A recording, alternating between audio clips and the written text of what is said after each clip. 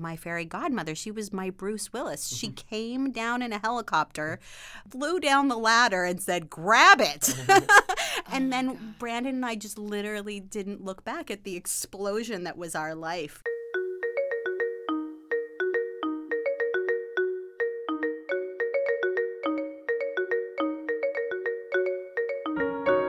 Hello, and welcome to Underscore, where we explore the innovative music of artists who create beyond the boundaries of classical. I'm Thomas. I'm Chrysanthi, and this is the classically trained but genre omnivorous musical world we live in that we want to share with you. Each week, a new guest pulls us into their orbit to explore their creative process, their music, and their story.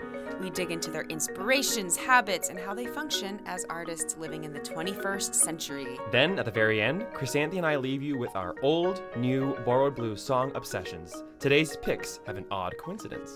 Our guest today is so cool. First of all, have you ever heard of the TV shows Weeds and Orange is the New Black?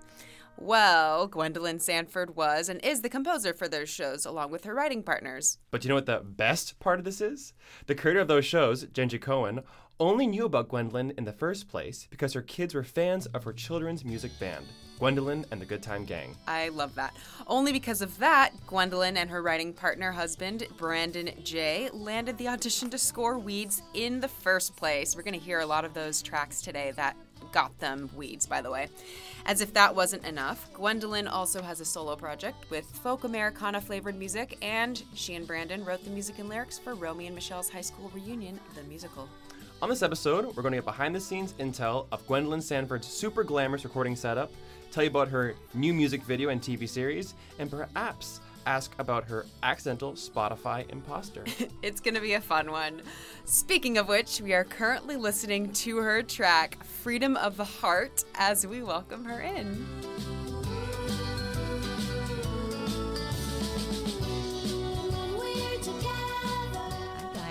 Great. So happy to have you. Happy to be here. We've just been listening to Freedom of the Heart, which is by Gwendolyn and the Good Time Gang, technically. Well, yeah, actually, I wrote this. This was the first piece of music I wrote for a film called Chuck and Buck. Wait, that was for a film? It was for a film. That's amazing. The very first children's song I ever wrote, because I was working with the composers, Smokey Hormel and Joey Warnaker, and they were doing the score. They couldn't get the rights to Free to Be You and Me, Marlo Thomas's song from the 1970s. And they kind of turned to me and said, "Do you think you could write a children's song?" And I said, "I don't know. Send me the film." I don't know if you've ever seen Chuck and Buck. It's written by Mike White. Oh, I know, but I know who Mike White is. Yeah, it's a fantastically provocative film about a young boy who was kind of emotionally arrested at 11 and used to play kind of games, private games with a friend of his, you know? Oh, I see. There was air quotes there. Yeah. His friend went on to move to LA and have a successful career as a music supervisor, but Mike White's character was sort of just stuck in time.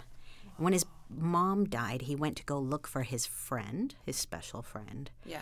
And then that's, of course, created the conflict of the story, you know. This was the main character's favorite song, something that he listened to when he was a child. So it was sort of a theme throughout the movie, different variations showcased in the movie. Yeah, people really responded to it. When I first saw the film, there was no music, which made it even creepier. So no temp score even. No temp score even. Right, so listeners, usually when a composer gets the film that they're going to score, usually there's like some sort of a temporary score in there so that you can have like a little bit of a reference point. But if you've ever watched a film with no music, it's so weird. It's so weird. Like The Birds. That's weird. Oh, has no so music. Weird. Right? So, I didn't know that. yeah, it was like dark and it really needed some kind of buffer. It needed some kind of levity. And I wrote this song, Freedom of the Heart, because I really felt the innocence of the main character, as disturbed as he may have been. And I love the ending of that story. It has a positive ending, which I really appreciate. So that was the first time I had ever really scored to picture, and I fell in love with it. I was captivated by the storytelling, you know, process of writing, So, responding to a visual, Right. So writing the children's song for Chuck and Buck, would you say that was the start of your children's band as well? Or were you already writing children's music before that? Probably the start of my career. Oh, wow. Like your career as a musician, period. I was literally broke, and I was writing songs so prolifically, and I had really saved up quite a library. But and not children's songs. Never really. Oh. No, this was the first time Okay. that I had tried to write a children's song. So I had really was trying to put out a release, and the money that I got from that gig actually paid for my first pressing of my first CD, Ultrasounds. I was only sitting at the bottom of the fridge. Won't you desert me? I'm jealous supreme, my J-Hole. I was only being what you wanted to see. Won't you please hurt me? I want to be free. I was working at the Laemmle Art House Movie Theater in Pasadena, and actually Chuck and Buck was playing there. And I called Bob Laemmle up, and I was like, "Hi, I work at your theater. I sell popcorn and tickets, and I was wondering if you would let me sell my CD because, the song that is in this movie is playing, is featured on my CD." And he said, "Go for it, kid."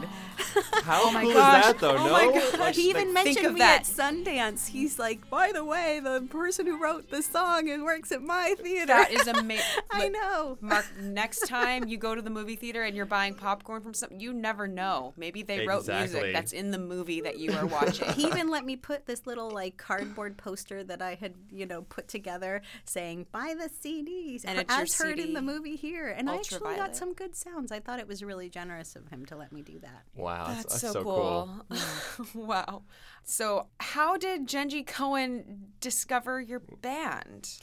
It wasn't until a few years later. I was Okay, trucking so along. you got into doing the children's music thing. Well, I was trucking along with my music.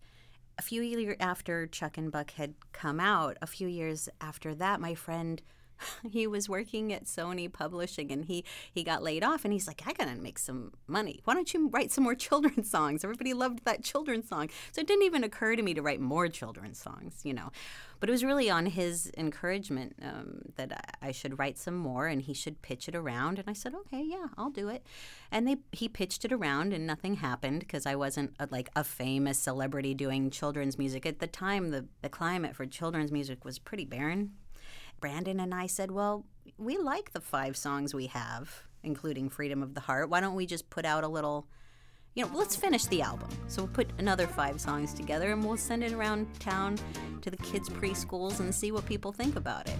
Once there was a shellfish who had a lot of toys. He didn't like to share them with all the girls and boys. And when they would come over and begin to play, he'd round up all his toys and say, "Mine, go away." He was a self. We were young. We were in our 20s. We didn't have children, so it was sort of a lark, We played a couple, preschool fundraisers, and we just caught the ear of the parents who were having children at that time. And in Silver Lake, they were all very creative people, and I hustled. I went basically door to door. I walked into Storyopolis on the west side, which was a beautiful children's bookstore that's now closed. But I walked in with the CD. I said, "I got this CD." She's like, "Great." She took it back. She came back 5 minutes later and says, "Yes, we'll take it. In fact, why don't you play a show here?" And it was the show that I played at Storyopolis, the very first show that we had, that Jenji Cohen was there with her 2-year-old son. Truly making your own luck, making it. Yeah, just walking in, Yeah. selling door to door. Yeah. Like they did in the old days. And then I guess when you live in LA, once in a blue moon, you might meet someone like the creator of Weeds. Yeah. Can I ask, besides the lyrics and the subject matter of a children's song, is there something different musically about it when you're creating those pieces? Children's music? Yeah. Yeah, how do you approach a children's song? Differently than I do my folk band material. The folk songs were always a collaboration between me and the instrument. The children's songs came as little gems that I would think up on a walk. You know, if I was on a long walk, I might create a song. It was really the first time that I started taking the music that was in my brain out of my brain without using any instruments. And when we tracked them, you know, I would play guitar, Brandon would play a lot of the instruments, but they came from, it wasn't a collaboration with an instrument. It came from inside my mind, my heart. Right. Like lyrically, do you mean? Or Lyrically, the melody, I just didn't, it wasn't a collaboration, nor, you know, and funny enough, some people, they kind of smirk and, oh, children's music, that's so sweet. But children's music is so diverse. Every genre, you dive into it. You can create a children's song out of any genre in the world. And it's children's music, but you're able to explore music through this genre in a way that you might not be able to in another setting, right? So I was really lucky that it showed me how to bring variation to my writing that I hadn't explored. You know, my folk stuff is very unique. It's only Gwendolyn. It doesn't go very far into other realms. Teach me to let go and reach my all-time low, to search your undertow and flop around until I'm choking on your phone. And in the children's music, I just really branched out and had a lot of fun learning what music could do, and it kind of taught me what I needed to know as far as scoring for television in a lot of ways, to be diverse within a structured, which I think television music very structured.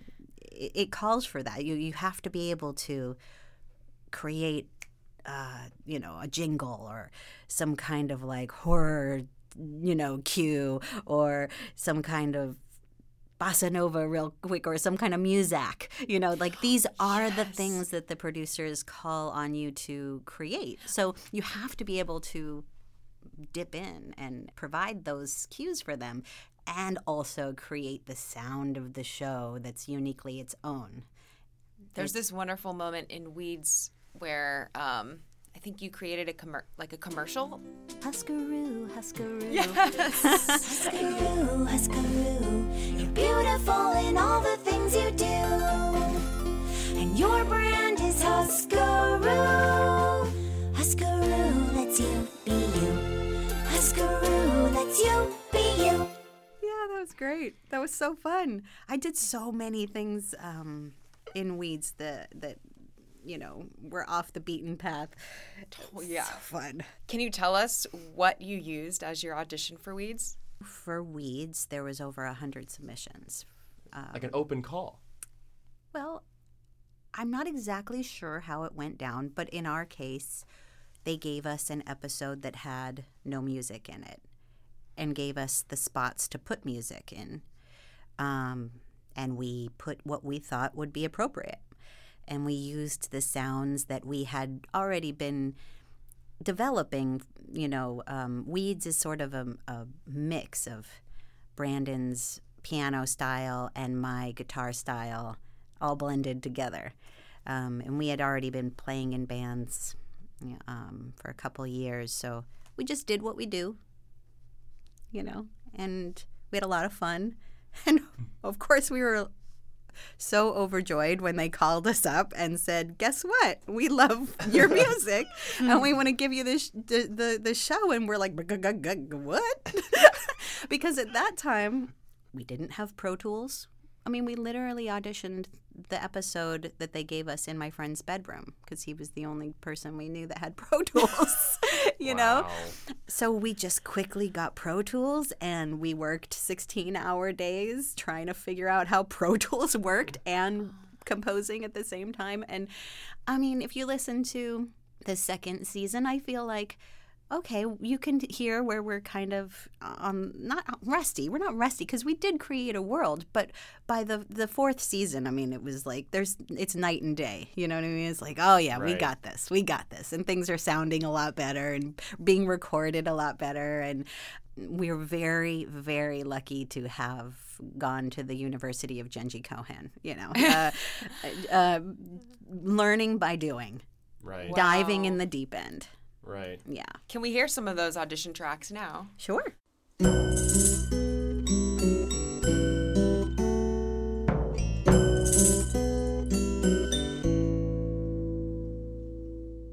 And I think Genji was looking for something outside the box. She was looking for composers who weren't doing what every composer likes to do, She was looking for a unique sound for her show, and I'm not sure any submission sounded like that necessarily. Yeah, what's interesting is like toy pianos, the only context I normally hear them in are like in folk bands. Or children's music. Yeah. Really.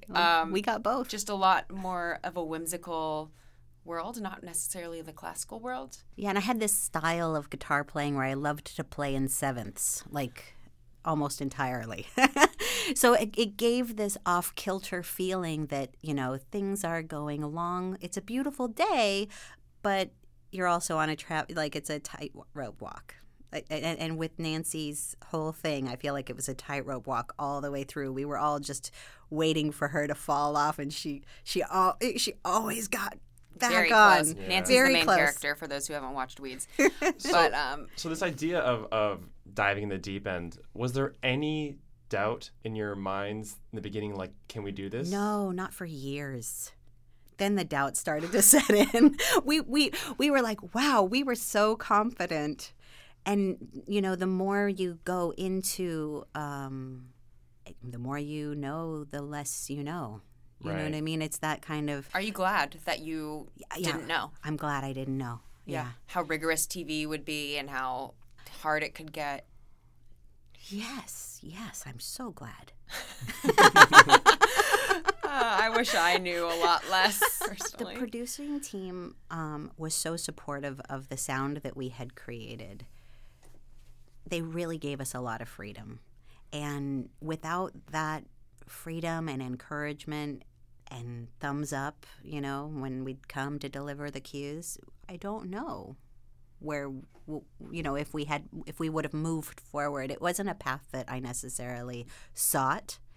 It was definitely a treasure that I found, or I was discovered in Hollywood. It really feels like that. Yeah, you have the story that people dream of. I do. Yeah. I do. And it's incredible because, the Good Time Gang was such a big hit. Everybody was throwing business cards at us. There was a big bidding war between this big corporation and that big corporation.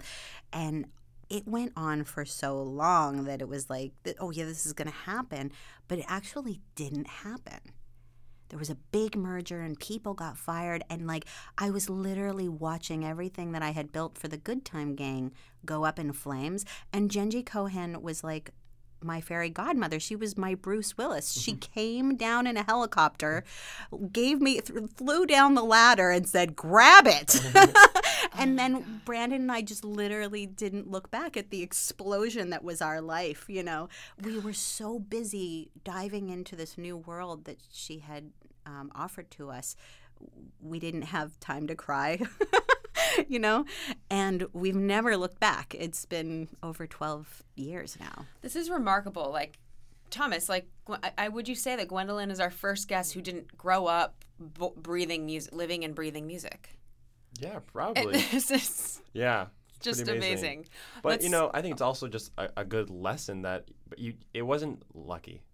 You were working and, and you were there doing it. Mm-hmm. It didn't just happen. Yeah. No, I am a really hard worker, and I just follow, I follow what I'm passionate about. And as far as not growing up living and breathing music, I will say, yes, it wasn't something that I was playing, my entire childhood and then getting my degree in and that kind of thing. But my dad and mom had a group like a Peter, Paul, and Mary. We did a lot of singing in the house. My brother was in a lot of great bands through his teenage years that I was able to kind of show up for. So I was surrounded by music and musicians. And I was very into singing and dancing until I took my first acting class. And then I was just like, oh, this is so fun. So I started doing theater. And I will say that all the theater that I did it for seriously for 10 years. And all the theater experience that I have, there's a storytelling experience that I have, I think gives me an edge because what I'm doing is interpreting script. I'm interpreting a visual story. And you have to have an instinct for that. And I think that muscle that I was developing as a, actor was just primed. It was the muscle that I needed, So I think every composer should be a dramatist. They're telling a story. They're bringing emotion to the piece through music. So they're acting with music.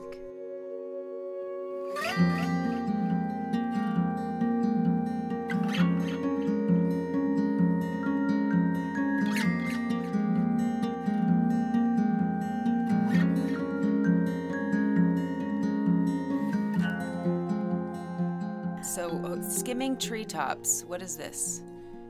One of the very first cues that we wrote. Nancy was a drug dealer, so she had to watch her back a lot. And this was a danger cue for her. It's a beautiful danger cue. Gosh. Yeah, she had a double life. I think it evokes a little bit of the hidden mystery, the underbelly of Nancy Botwin's suburban world. Had a lot of colors to it. That's what made it so interesting. Orange is the New Black has a lot of colors too. Again, is it a comedy? Is it a drama? Can you talk about creating the sound world for Orange is the New Black? Yeah, Brandon and I had done music for a show off Broadway called Gruesome Playground Injuries. We were working with Scott Ellis, who was one of the producers on Weeds, and we submitted a few of those pieces to Genji and Tara when they were putting together Orange. We wanted to submit for it, and I think they responded to it. Didn't sound like Weeds, and I think they liked working with us, so that's a big part of getting the job, Right. I read in an interview, Genji, you said, or Genji said, I love the music you've done. It's totally wrong for the show, but you're hired because it has a point of view and it doesn't sound like Weeds. Yeah, and again, Genji, she's a queen. She has many options. Many people want to work with Genji. Oh, yes. And so I think what it came down to with Orange was that she loved us and we love her. And that's what she said. She's like, I like what you submitted. It's not the sound of the show, but you got the job. And we toiled for a few months trying to come up with the sound.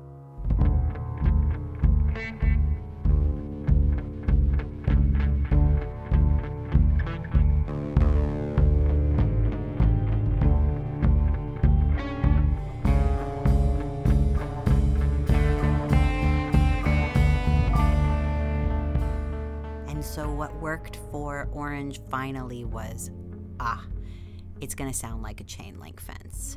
It's going to sound like a guitar. It's going to sound like a cavernous hallway with no acoustical benefits at all. It's going to have this lonely sound. It's going to have guitar with delay of just like time ticking away. And it finally got to a point where we all were like in agreement. This is the sound. This is unique, and it feels like the show.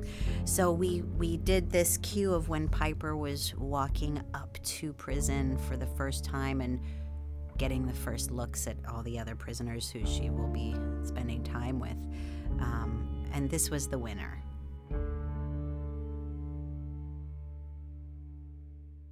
How often do you send something off and you just wish you had more time to where you want to be with it, or is it just the nature of the business?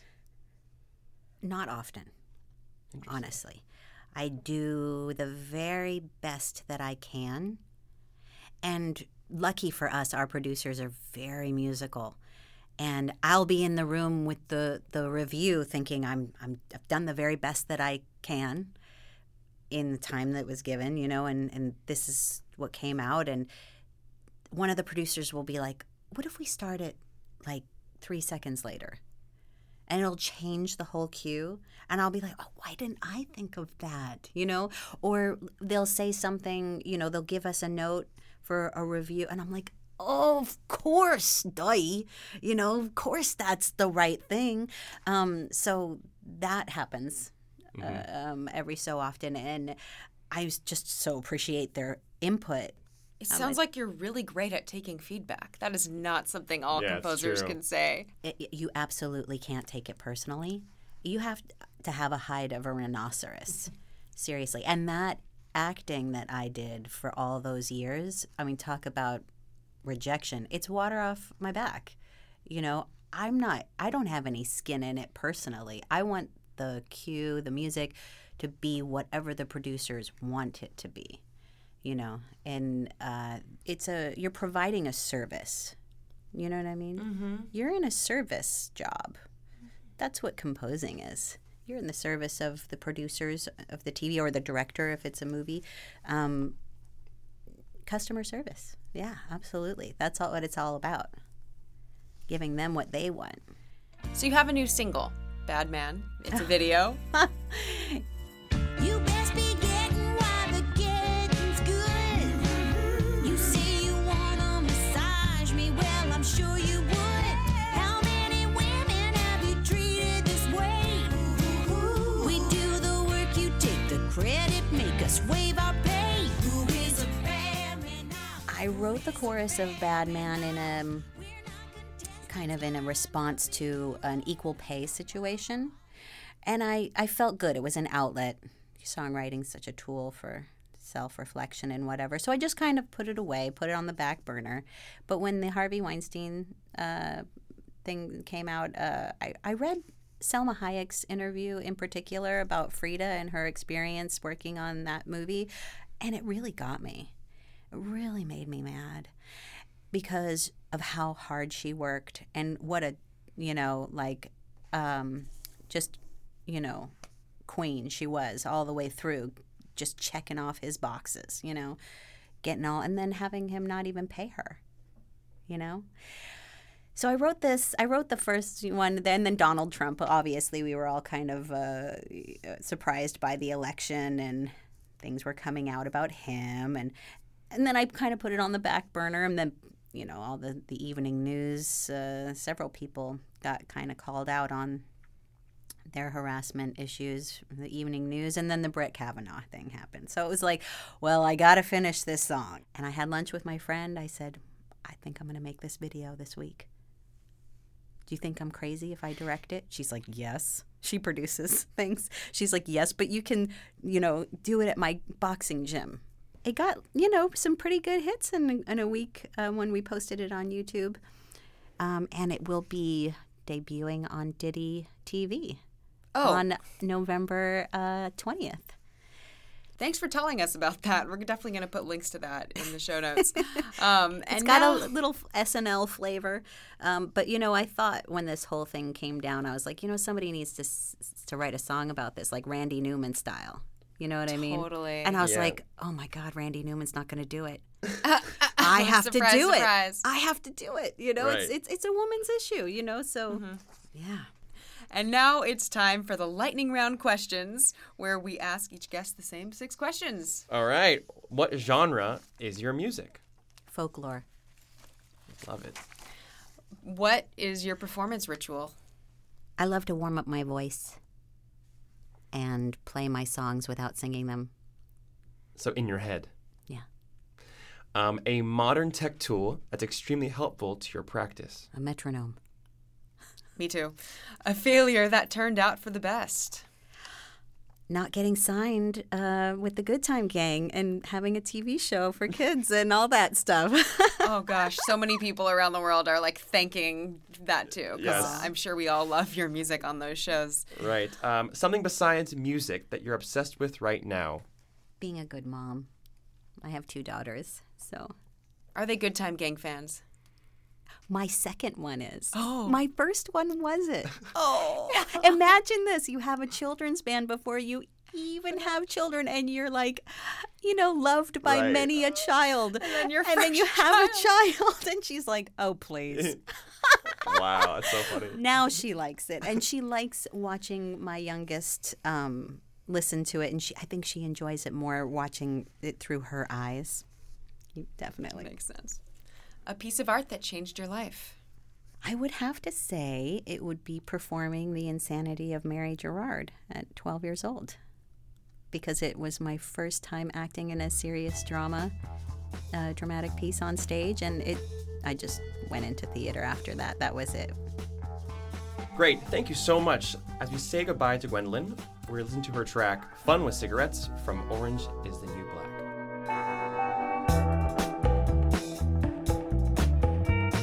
Don't turn this off quite yet, because you're going to want to hear our old, new, borrowed blues song recommendations this time around. We have some weird coincidences in this one. Yes, and you can find Gwendolyn online at gwendolyn.net or gwendolynandthegoodtimegang.com. Direct links are in the show notes for the episode. While you're on your phone, unless you're driving, come join our closed Facebook group too. It's called _Society, and it's a great place to learn more about the artists, get sneak peeks of the guests, and connect with other listeners of the show. Thanks so much, Gwendolyn. Oh, it was my pleasure. Thanks for having me.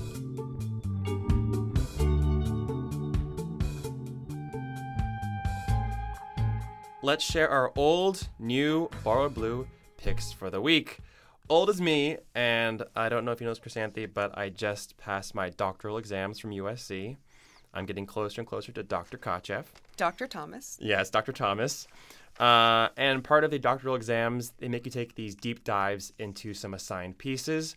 And one of mine is old, very old, was Beethoven's Fifth Piano Concerto.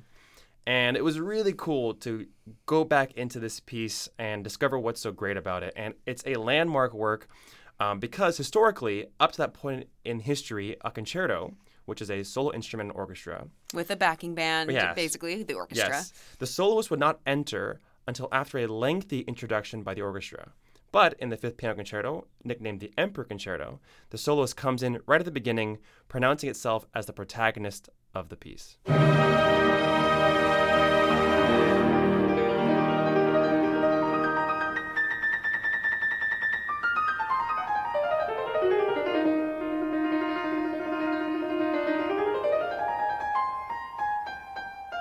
And we have new from Chrysanthi.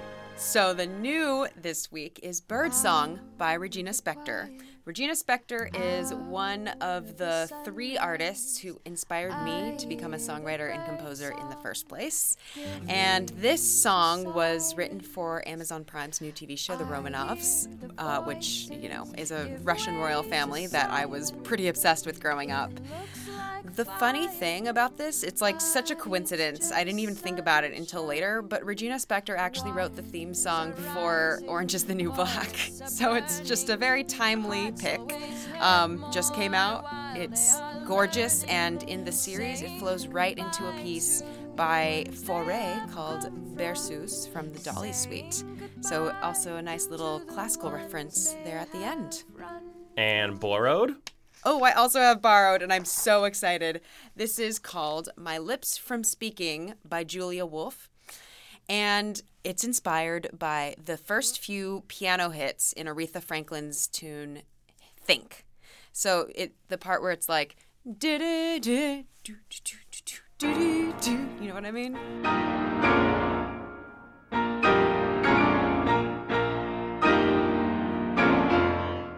Anyway, it's written for 6 pianos, which is, first of all, how badass is that? 6 pianos. It goes into this frenzy, and it's just such a dynamic piece, especially the third movement. You can also play it for one live player and tape. Yes, Also, what's another coincidence? Those 3 reminds me of the theme song for Weeds. little boxes. Am I the only one? Are you hearing it too? I'm there. I'm, 6 Okay. pianos. It's a good thing. It's a lot of keys. A lot of Thank you. keys. Yes.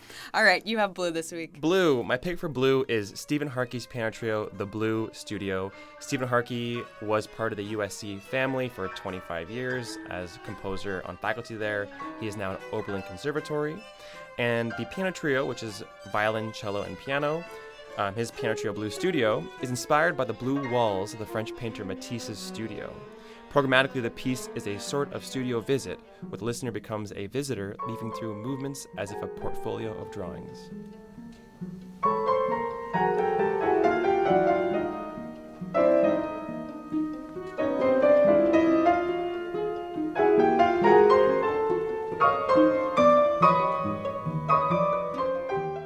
How picturesque.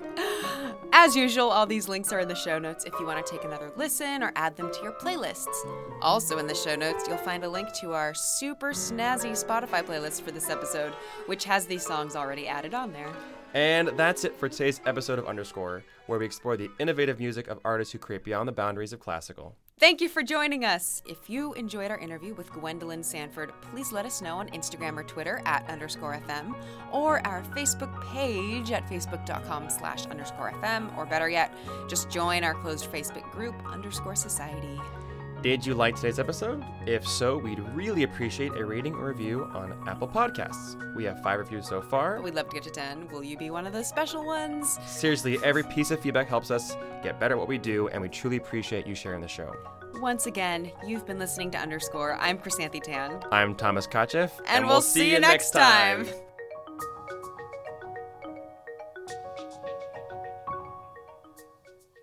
Hey there, just one final note. This was the last episode of Underscore. We hope you've enjoyed these last 9 guests as much as we've enjoyed speaking with them and sharing their amazing music with you. And now this would be a perfect time to make sure you're part of our Facebook group, _Society, and following us in the social media places if you want to keep in touch and just be on the lookout for when our future projects are launching. Thank you again so much, and we'll see you on to the next thing.